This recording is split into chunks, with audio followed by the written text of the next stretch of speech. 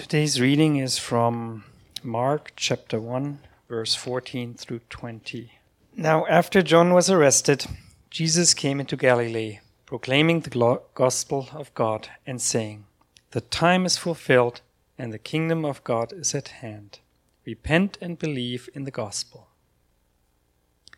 Passing alongside the Sea of Galilee, he saw Simon and Andrew, the brother of Simon, casting a net into the sea, for they were fishermen.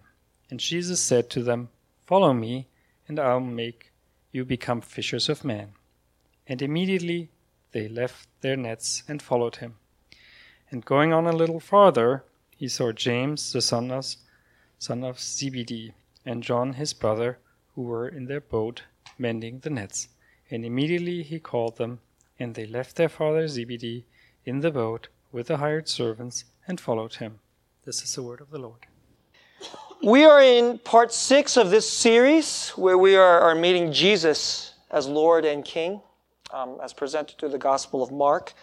And today we're going to talk about what it is that Jesus calls his disciples. What is the primary kind of fundamental thing that he's calling his disciples to do? Now, but before we get that, I thought it'd be worth it to kind of track us back to how we got here, right?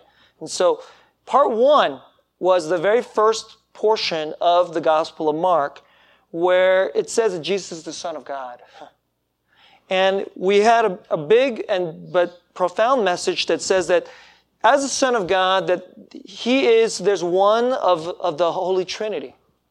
That he is the Son, and that he is utterly in union. There's 3 persons, but they are in union. And it's what there's a well-known pastor named Tim Keller. He likes to call the dance of reality. And that each of them fully give themselves to the other and receive themselves to the other in a way that they don't lose who they individually are, but in a unity that's so deep that it's called 3 in 1. And that dance of reality, at the center of it is love. That's what the first message was. And the second message, we saw that Jesus came, as he started his ministry, he went into the wilderness. And why the wilderness? Because the wilderness represents the world. And as the passage says, the wilderness has wild animals, and as the way I put it is, that's sort of like what we are apart from God. And the devil, that's what's inside the wilderness, wild animals and the devil. And we walk through this world, apart from God, we walk through this world in fear of other people, being hurt by them, as if they're like wild animals, and sometimes we're the wild animals, and we're filled with the lies of the devil. And then Jesus came forth out of the wilderness to pull his people out of the wilderness into the promised land of his kingdom. So that was the third message. He proclaims a kingdom. And I talked about this difficulty that we have of leadership. Because in order for our souls to be whole and for us to be in a promised land, we need a king. And we have trouble trusting leaders. And so that was what I talked about, the problem of leadership, kingship, and trust. That was the next message. The king calls us to repentance. And that's the warp and woof of all of the Christian life. What does it mean to be redeemed? That so many different places in our life, it isn't just something that we do once, but repentance is a turning. It's a turning away from ourselves. It's a turning away from lies, and it's turning to our King and learning to rest in him, to find our deepest and fullest fulfillment in him. That's repentance. Right? And then last week, I talked about the priority of this kingdom, and I called this message the kingdom and the meaningful life. Right? That if there's a king, this thing that's very difficult for us, the king, he has a claim, as the passage says, that they left their father. They left their jobs. They left being fishermen to follow him. That the king has absolute priority of all things over our family, over our careers, and that in this, actually, we will find our deepest freedom. So that's what we talked about in the last week. Now, all this, in these multiple weeks, really, let me just kind of give you, I don't know if you want to call it a secret. One way or another, I'm really getting you to see that you need obedience. Obedience is not a dirty word. And authority is not like, and we all chafe at obeying somebody or someone gets to call the shot over us. But in one way or another, what I'm really doing is calling you to this need. That is a deep need to obey someone whose obedience is such that if we would obey, they would actually be released. And today what we're going to talk about is what is the will of this king for his followers, for his disciples. He has one key thing that he calls his followers to do. And you know what that is? That is fishing. That's what the passage says. Jesus says, I call you, and I'm going to make you, and you're going to become fishers of men. That's the way he put it. And that's the passage, that's what we're going to wrestle with today. That as we are followers and we've been pulled out of the wilderness and under his kingship, into the kingdom, what is the will of the king that we follow him into? And one of those, and it was a crucial thing, is that we will become fishers of men. Verse 17. So, part one of my message, called to fish for the kingdom. Called to fish for the kingdom. Part two, particular love for particular persons. What is fishing? A lot of you may think that has something to do with some kind of religious activity. I would say that's not true. The core thing of fishing is particular love for particular persons. That's part two.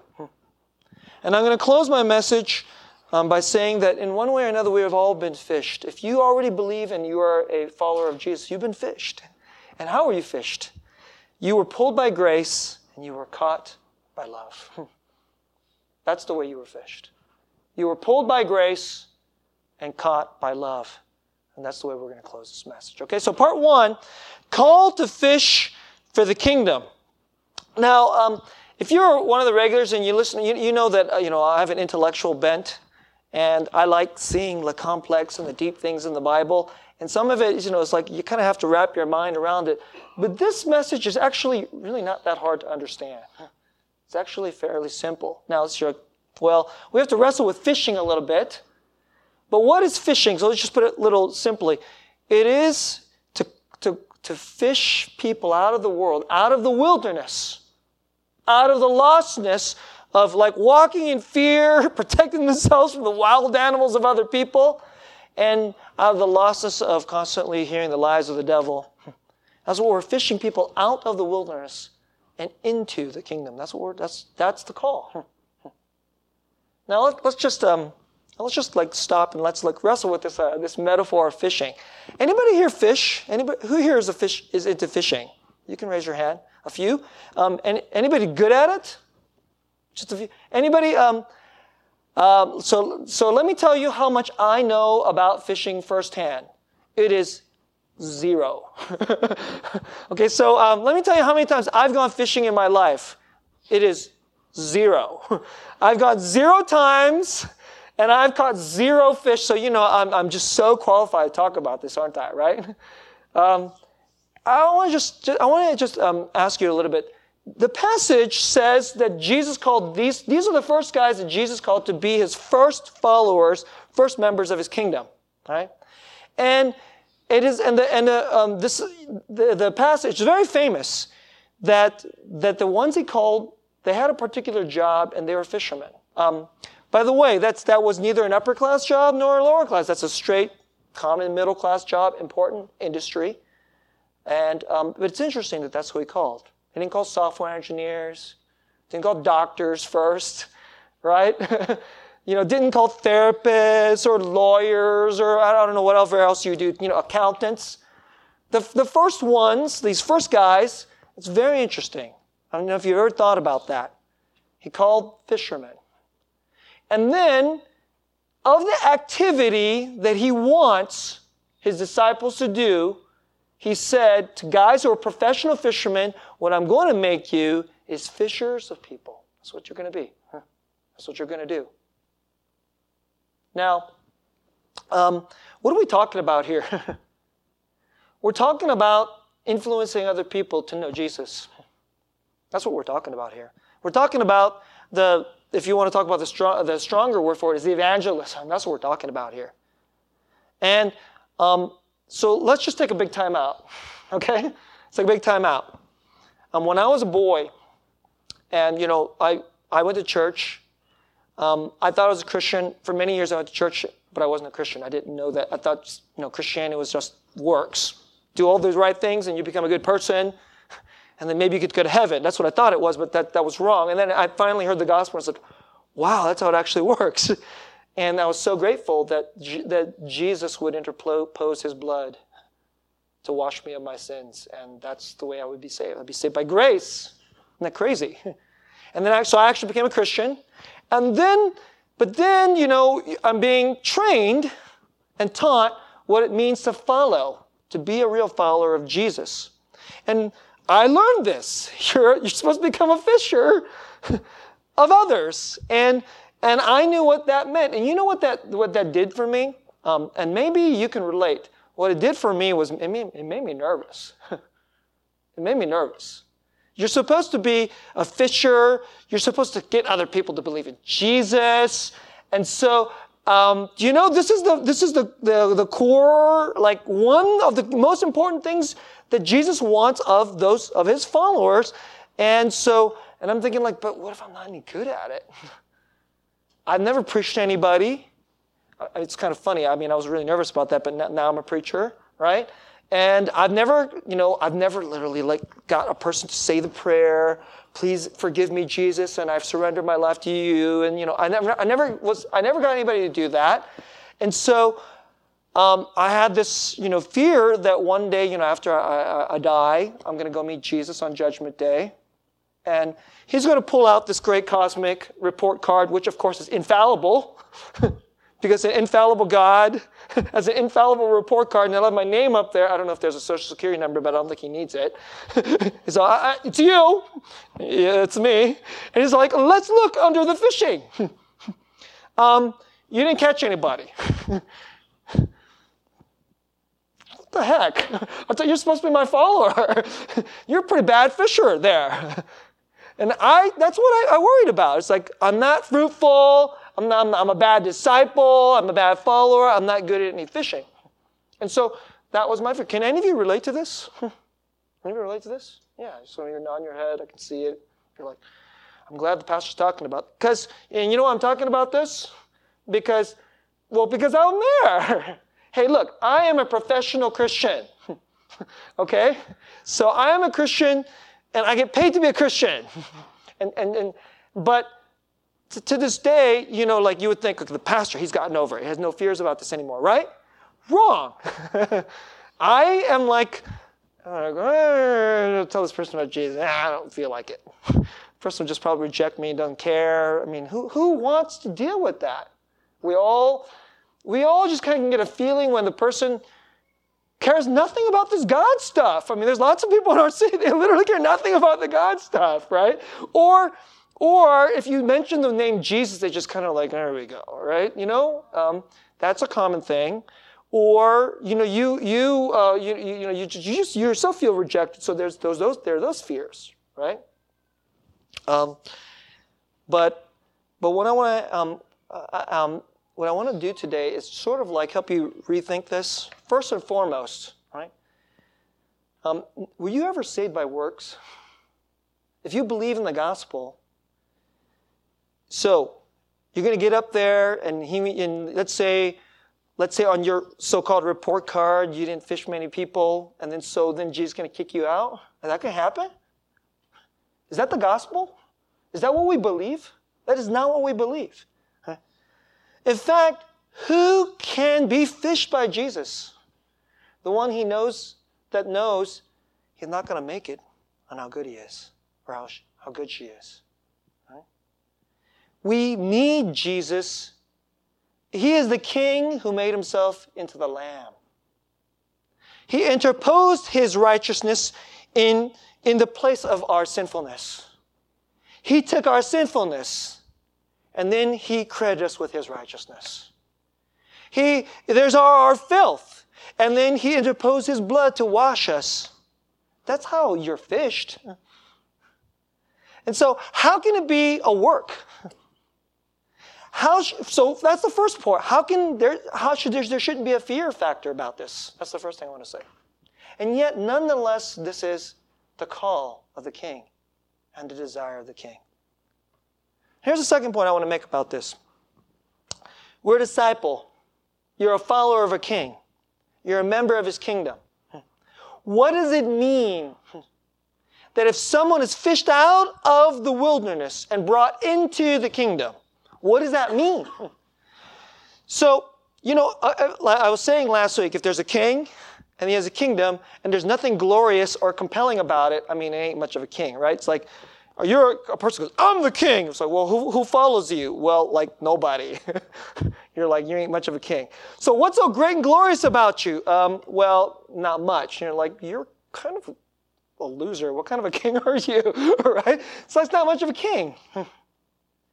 What are you really doing when you're asking and you're trying to fish people out of the wilderness and into his kingdom?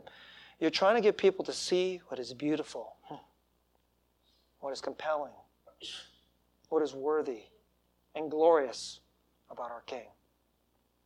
So that they themselves, not out of fear, not out of duty, not out of obligation, not out of religiosity, they themselves would say, that king, I need that king. That's the king I need in my life. And I need to step off and stop trying to run my own life, stop listening to the devil and running my own life, and that's the king. That's that movement of glory. That's our missional calling. The calling is not to do a work and then you get a little tally on your report card. Oh, got that person. Got that person. All right, at least I got one person to get baptized. Cool. It was on me. Yes, right? That's not what it's. If that's the attitude, man, that is a really works righteousness, legalism kind of attitude. And in a very real way, you should, let's go back to a couple weeks ago, repent and believe in the gospel. And so, as we're called into this missional calling, what are you really doing? And you're calling people out of this. You're calling people into something that you yourself have discovered you desperately need. Now, one more point before I go to the second portion of my message. Is it glorious? With our eyes, in this world, as we live in the wilderness, we often don't know what is glorious. The Steph Curry makes that shot and now he's going to make, zillions of dollars. Well, that is glorious of a sort, okay? And there's a certain kind of, but what we really are, we're blind to the deeper, greater glory. Because once, there are all kinds of kingdoms. There's like the kingdom of the smartphones, which, our city loves those. There's the kingdom of basketball. Our city's really good at that right now, because we're at the top of the heap on that. But the Warriors, just in a few years, guess what? Stuff will be past its prime. Some people already think it's happening. And the glory of Steph Curry and the Warriors will pass. Sorry, I love him too. So enjoy it, but it'll be gone tomorrow, okay? And, Apple almost died. That wasn't, so some young people are like, Apple, greatest company there is.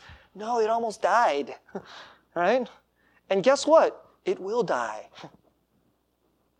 But this kingdom, did you see it? His kingdom will never, we said it on the creed, his kingdom will never end.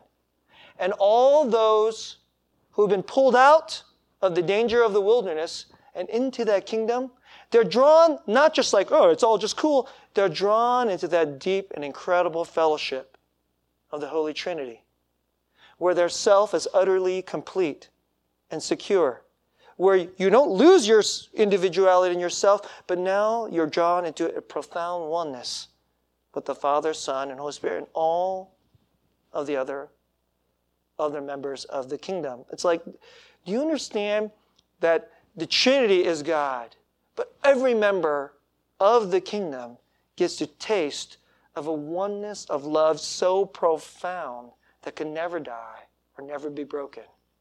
Imagine being in a relationship where nobody will ever hurt you. or disappoint you. And they'll long to know you in your deepest place. And what they'll ever give you is pure, holy love. That's the kingdom. And so let's just, I'm a worst case scenario kind of guy, right? I always like to think about, let's just say you only influenced one person, okay? If you actually believe in Jesus and you actually want to, trust me, you're going to influence a lot more people. You don't, and fishers, they work in tandems. Some people get to do the final fishing, but some people, throw out the net. Some people get to sow the gospel, but other people get to reap. The ones that get to reap are the ones that usually get all the attention. I love that person in Jesus. They said, I trust in Jesus. So, that seems like, but you know what? There are a lot of people who are fishing, to mix metaphors here, by sowing. Or just loving. And if you just are a real follower of Jesus, and you really take this, you really want to influence other people and unto the Lord, you're going to influence a lot more people than one. But let's get back to worst case scenario. Let's say you just only influence one person. One person to Jesus. And that person is saved, born again.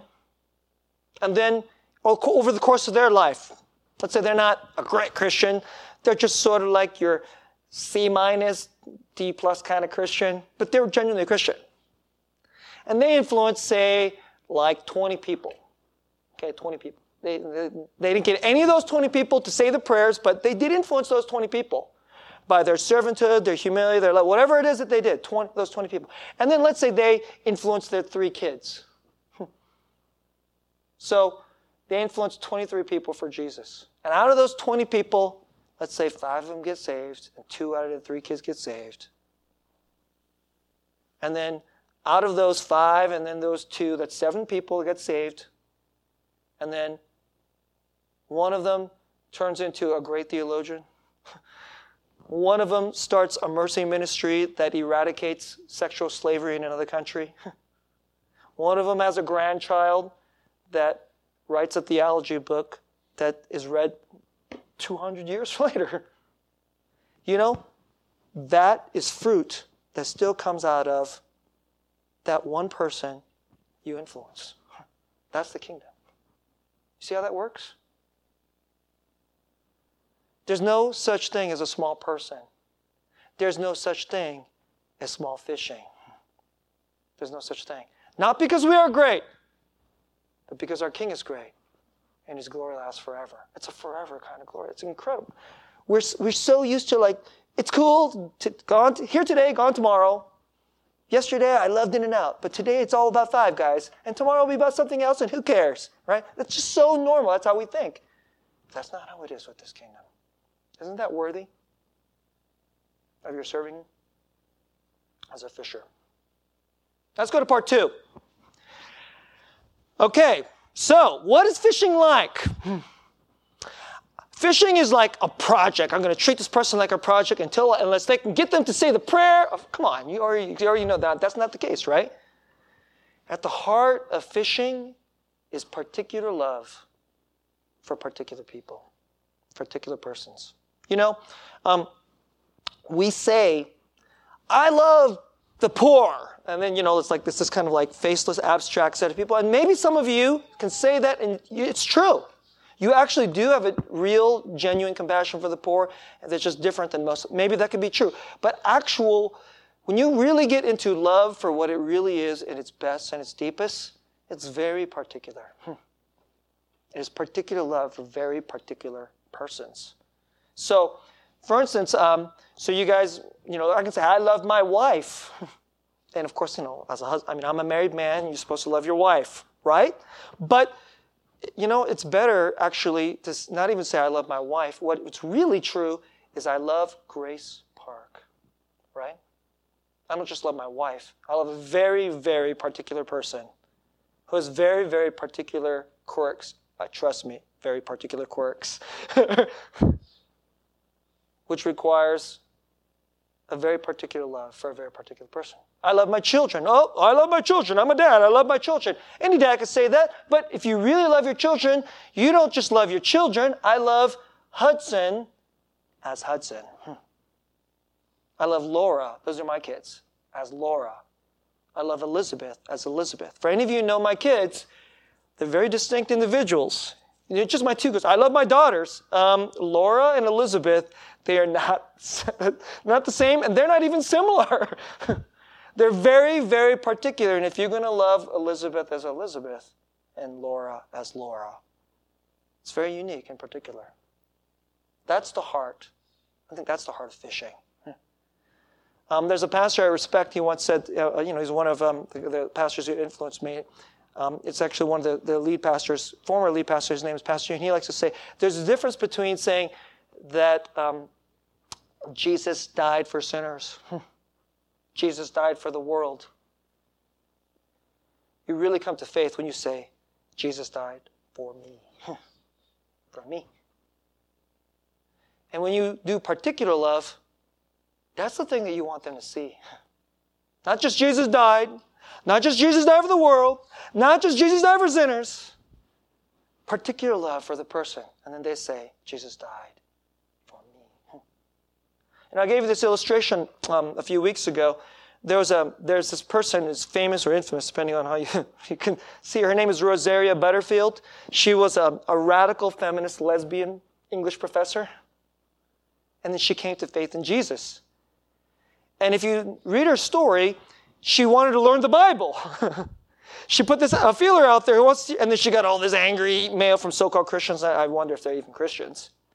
And then a pastor engaged her, invited her to dinner. And she's thinking like, okay, this person's gonna religion me. And she's nervous that this person is going to treat her like a project. Going to try to preach at me, get me into church, and do the religion thing on me, right? Treat me like a project. And he didn't do any of that.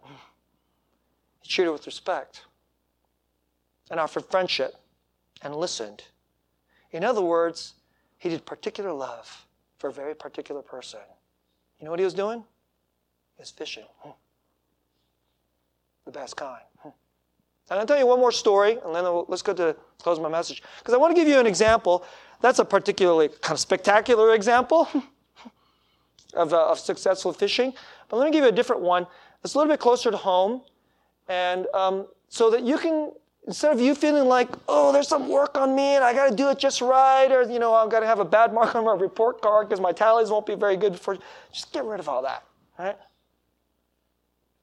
So I'm going to tell you a story about someone who was a disciple, a follower, and he fished. And the fruit has been really remarkable. And it's about a man who lives right here in our city. He's a Korean-American gentleman. His name is Kyung Yi. All right, Y-I is how you spell his last name. Right? And he helped fish a member of our very own church. Many of you know him. His name is John Har. Right? And if it weren't for Kyung Yi, John is probably not one of our members, one of our leaders. He influences many of you. So here's the story. John was 12 years old. Can you imagine John's a 12-year-old kid in San Jose? This is the early 80s. San Jose, I think, was called Silicon Valley back then, but it wasn't famous. It was only called Silicon Valley kind of around here because semiconductor companies were starting up around here and IBM was still here and so forth. Apple hadn't even really gotten going yet, right? And but you got this kid. He's sort of like the super engineer of the future. And John, he ended up, he went to a hotshot school and, became an engineer, and now he's on the business side of a tech company. But back then he's just a 12-year-old kid who likes computers. And his father was a small business and worked really long hours. And his father said, my kid likes computers, so let's try to encourage him in that. And saw this little announcement in the Korean newspaper that there was going to be a new computer store opening, and it was called A&K Computers. A&K, I think, stood for American and Korean, because the owner was Korean-American. It was Kyung Yi, and he had a business partner.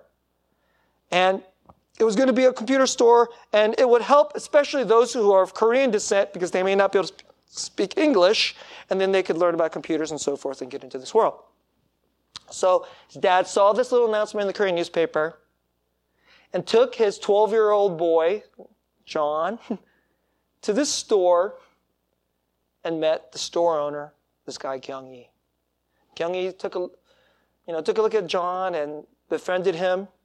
And Kyung was a Christian, actually a faithful member, still member of this church out here. It's a Baptist church right here in San Jose, and he was a member of that church at the time. And he took a liking to this boy, and he asked the father, "Hey, do you go to church?" And at that time, John's father was not a Christian. In fact, John, and I are been friends since high school. John's father is like an uncle to me, and for most of the time I've known his father, he was not a believer. He only became to faith late in life. Right? But at that time, he was not a believer, and they weren't going to church. And so, do you go to church? No. So would you allow your children? You apparently have another daughter. So he was just his dad, but apparently he said, "Oh, we have another daughter." His younger sister named Eun-hee, and she's at the time she was 10. He was 12 and she was 10. He says, "If I came and picked up your children, would you allow them to go to church?" And Mr. Har, thinking, I don't really believe in this stuff, but church isn't a bad place. It's a good way to keep my son out of trouble. Said, "Sure." So you seem like a nice guy, and I think you seem trustworthy. If you want to come and pick up my son and daughter on Sunday morning and take them to church, you can do that. You know how old Kyung-hee was at this point? He was about 24. He was a recent graduate out of San Jose State. Opened up this business, small business. So we're not talking about an older guy. We're talking about a very young man. I know Mr. Yi too. That's what I call him. John, so Kyung-hee would pick up John and Eun-hee every Sunday morning, take them to church. You know how long he did this? He did it for like 4 to 5 years until John got his driver's license. Did it every week. And after Sunday, after the service was over, sometimes they'd probably go get some French fries or like ice cream, and you pick up a little relationship. And I know Mr. Yi too. I've heard him teach the Bible. He's not very good at it. Right? He's a very opinionated guy. He's a really funny guy, and very down to earth. And just for that really piece of simple, particular love for a particular boy and a girl, they started going to church, and over time, both of them came to know the Lord. And now today, John is one of our core members. He's one of our most important leaders. And the fruit that comes out of John's life, because Kyung-hee fished him with very simple but profoundly important particular love for a very particular person. That's what's happened. And would you and I, doesn't sound too hard, is it? Okay, maybe not every single week. I was thinking when he told me every single week, I was like, okay, that's a big thing. But simple little pieces of love like this, is that too hard to do fishing that way? Let me close my message this way.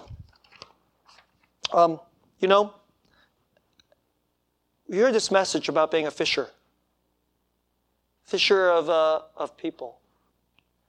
And before you think about the task, the command, what I would like to ask you to do is think about how you came out of the wilderness. If you know Jesus, you consider yourselves a disciple, son and daughter of God through the blood of the Lamb.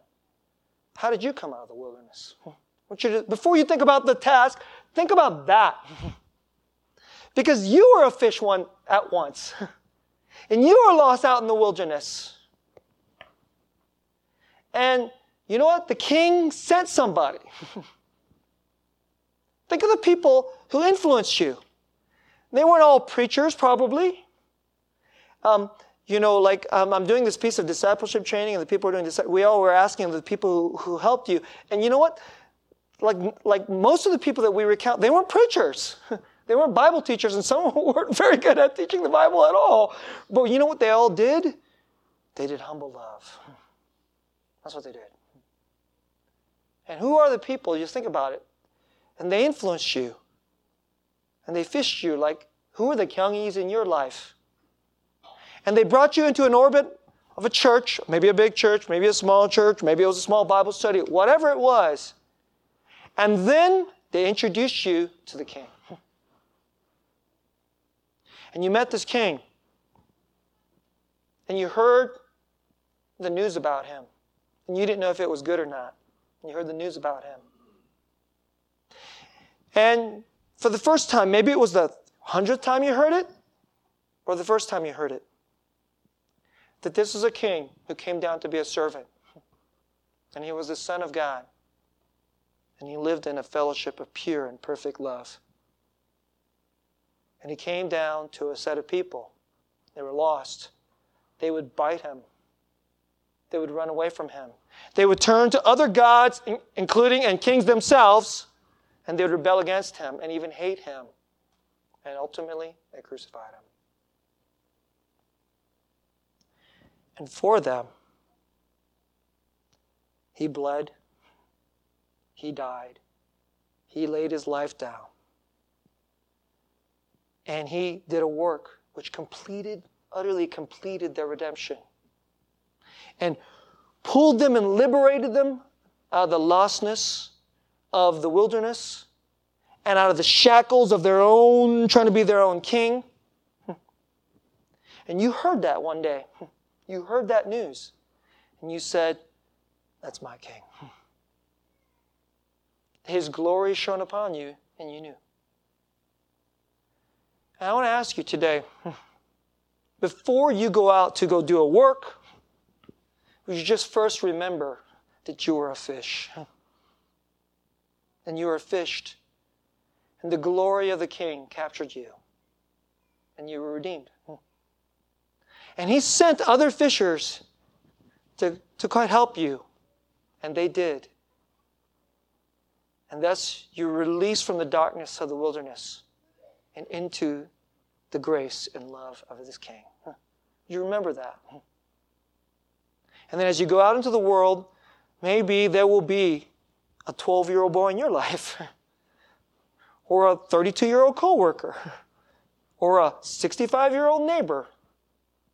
For some reason, you could just sense the Lord is putting particular love on your heart for this particular person. And maybe this is a person that the Lord's saying, love them. Fish them. I love them. Would you be willing to do that? You never know where the Lord's going to go with it. Let's pray.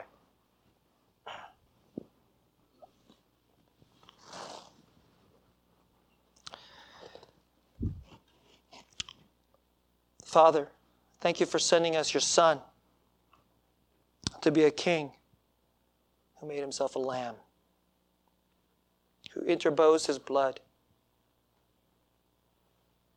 to release us from the devil and to wash us from all our guilt and shame.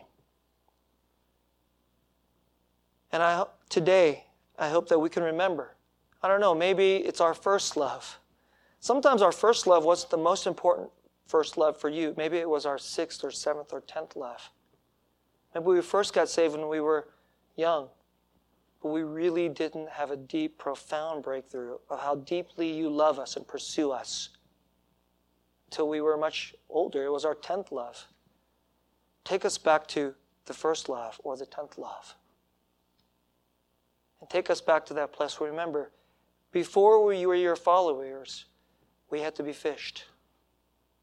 And you sent fishers into our lives. And so ultimately, you can come into our life, Lord, King Jesus. We thank you for them. And of course, we thank you for yourself, Jesus. And so now may we gladly obey you and follow you, King and Lord, Savior, our deepest riches, Lamb of God. And so when you call us, fish for me. Fish for me as your King. Fish for my kingdom. For my kingdom must be full of people who have tasted and known of mercy, grace, love, and forgiveness. The liberation that we have found. May we gladly obey you. May our hearts be attuned to the particular fish that you place into our lives. Cause us to love them, filled with gospel grace, filled with your power, not with our own, filled with your humility. And we pray that with these simple little pieces of particular love, as we fish for you, you would redeem hearts and souls, and your glory would shine in them and through them forever and ever. In Jesus' name.